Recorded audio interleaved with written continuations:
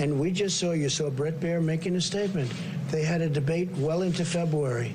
And not even mentioned, it wasn't even mentioned, the Democrats.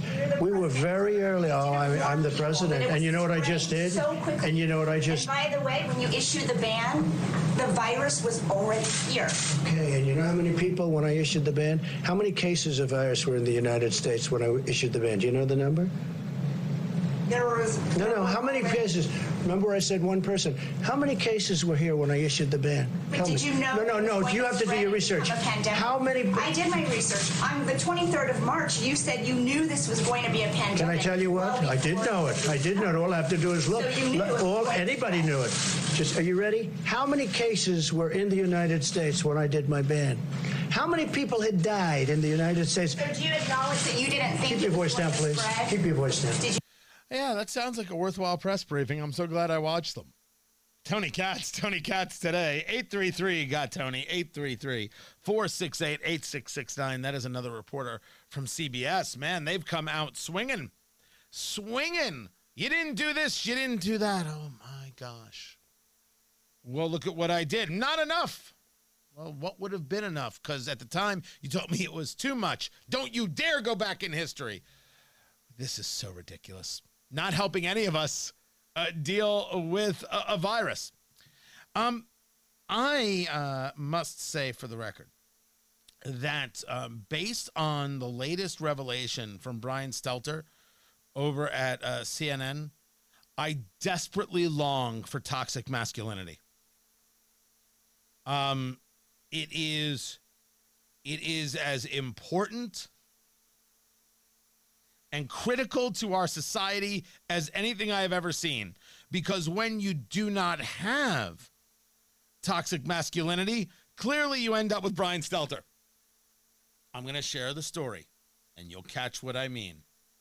By the way, they consider, the political left considers any actual masculinity to be toxic. So when I say toxic masculinity, you know what I mean. I mean actually being able to deal with things, actually having a sense of strength, actually understanding your job and your role, not being one of these beta males. The end of toxic masculinity is what left us the guy who wants you to have Obamacare while he's in his footy pajamas drinking cocoa. By the way, that guy, that's what producer Ari looks like. Would you say you look like that guy if you were wearing glasses? Maybe. Ari's a better person, just so we're clear. Maybe. Everything they claim is toxic masculinity is about actually being a man. But you don't actually have to be a man in order to be strong. There are strong women out there. We have met them. We have married them. We were raised by them. And all of the people who have a sense of strength, not that they haven't had a bad day, not that they haven't shed a tear in their life, but that they can deal with adversity. All of them are looking at Brian Stelter and saying, dear Lord, what I wouldn't give to have toxic masculinity back in our lives. The tweet from Brian Stelter of CNN last night, I hit a wall. Can you do me a favor? Can you play some of my music for my dramatic reading music? Yeah, hold on. Yeah, it's The Young and the Restless, or Nadia's theme. I think that's where you find it, because this is important. You're going to need this.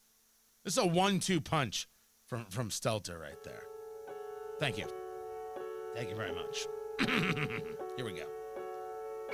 Last night, I hit a wall. Gutted by the death toll, disturbed by the government's shortcomings, dismayed by political rhetoric that bears no resemblance to reality, worried about friends who are losing jobs, kids who are missing school, and senior citizens who are living in fear. Let's stop right there. If you told me, man, I just started thinking about everything going on and the people hurt and the people dying, and I was like, holy cow, this is rough, I'd be right there with you. I'd be right there with you. I'd be like, yeah, man. Yeah, this is really rough. Makes us ask the question whether or not we're handling it right. My entire thesis for the past month is, are we handling it right? I make the argument that in many cases, no, not in all cases, but in too many cases, we can simply make changes. Now, if Brian Stelter had stopped there, that would have been one thing. But he did not. Thus the need for toxic masculinity. He continued.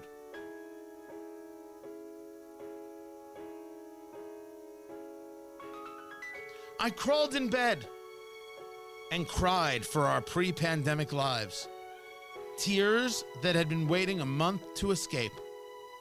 I wanted to share because it feels freeing to do so. Now is not a time for faux invincibility. Journalists are living this, hating this, like everyone else. You can cut the music.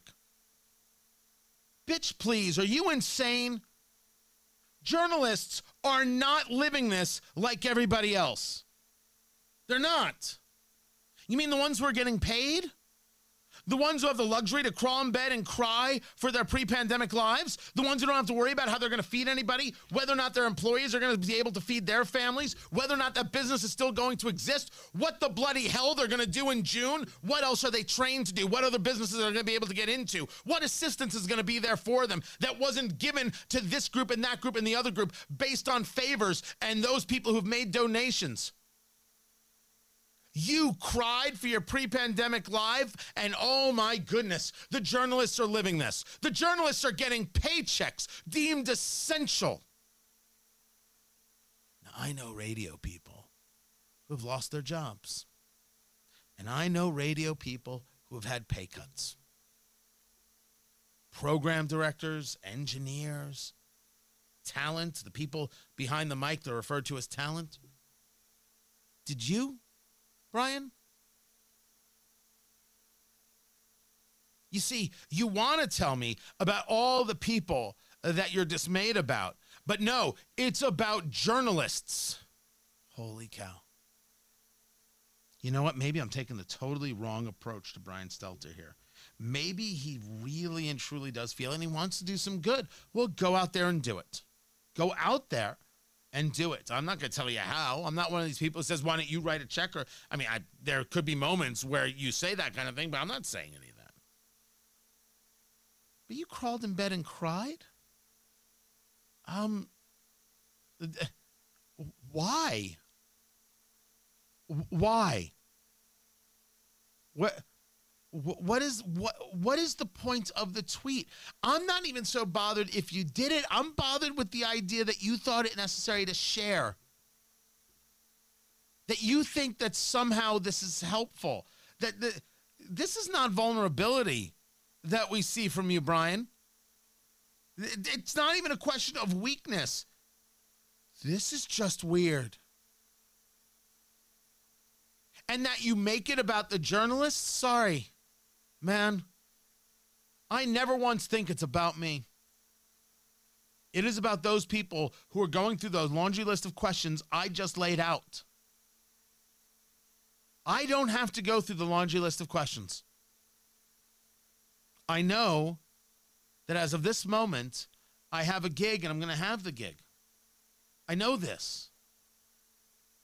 I am indeed fortunate. I work my ass off to be fortunate, but I am indeed fortunate, and I know it.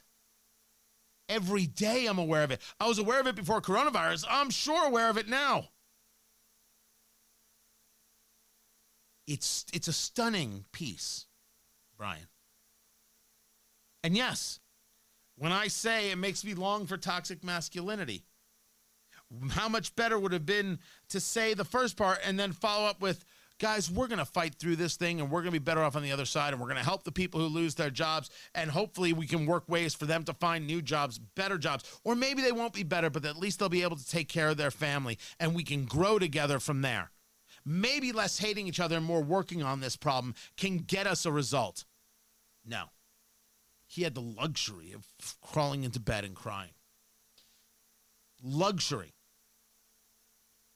Meanwhile, fellow journalists over at the New York Times have a fantastic, amazing 1-2 punch. The 1-2 punch goes to a story about traveling. stories at the New York Times that date back in February. Who says it's not safe to travel to China? The coronavirus travel ban is unjust and doesn't work anyway. That's what the New York Times put out there. At the same time, March 1st, Joe Joyce and his wife Jane set sail for Spain on a cruise, flying first to Florida. Joe's adult children, Kevin, Eddie, and Kristen, suggested that the impending doom of the coronavirus made this a bad idea. Joe was 74, a non-smoker, and healthy. He didn't see the problem. He watched Fox and believed it was under control, his daughter told me. Early in March, Sean Hannity went on air proclaiming that he didn't like the way that American people were getting scared unnecessarily. He saw it all, he said, as like, let's bludgeon Trump with this new hoax. Fox changed course and took the virus more seriously, but the Joyces were long gone by then. On March 14th, they returned to New York from Barcelona. The next day, bars and restaurants were forced to close in the city. So the New York Times wrote a story.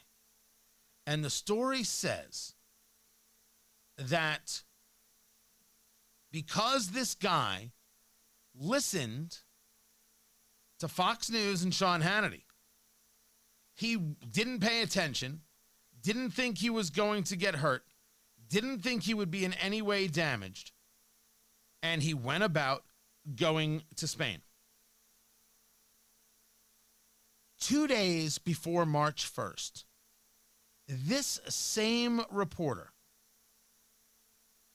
was writing about how people shouldn't worry about coronavirus.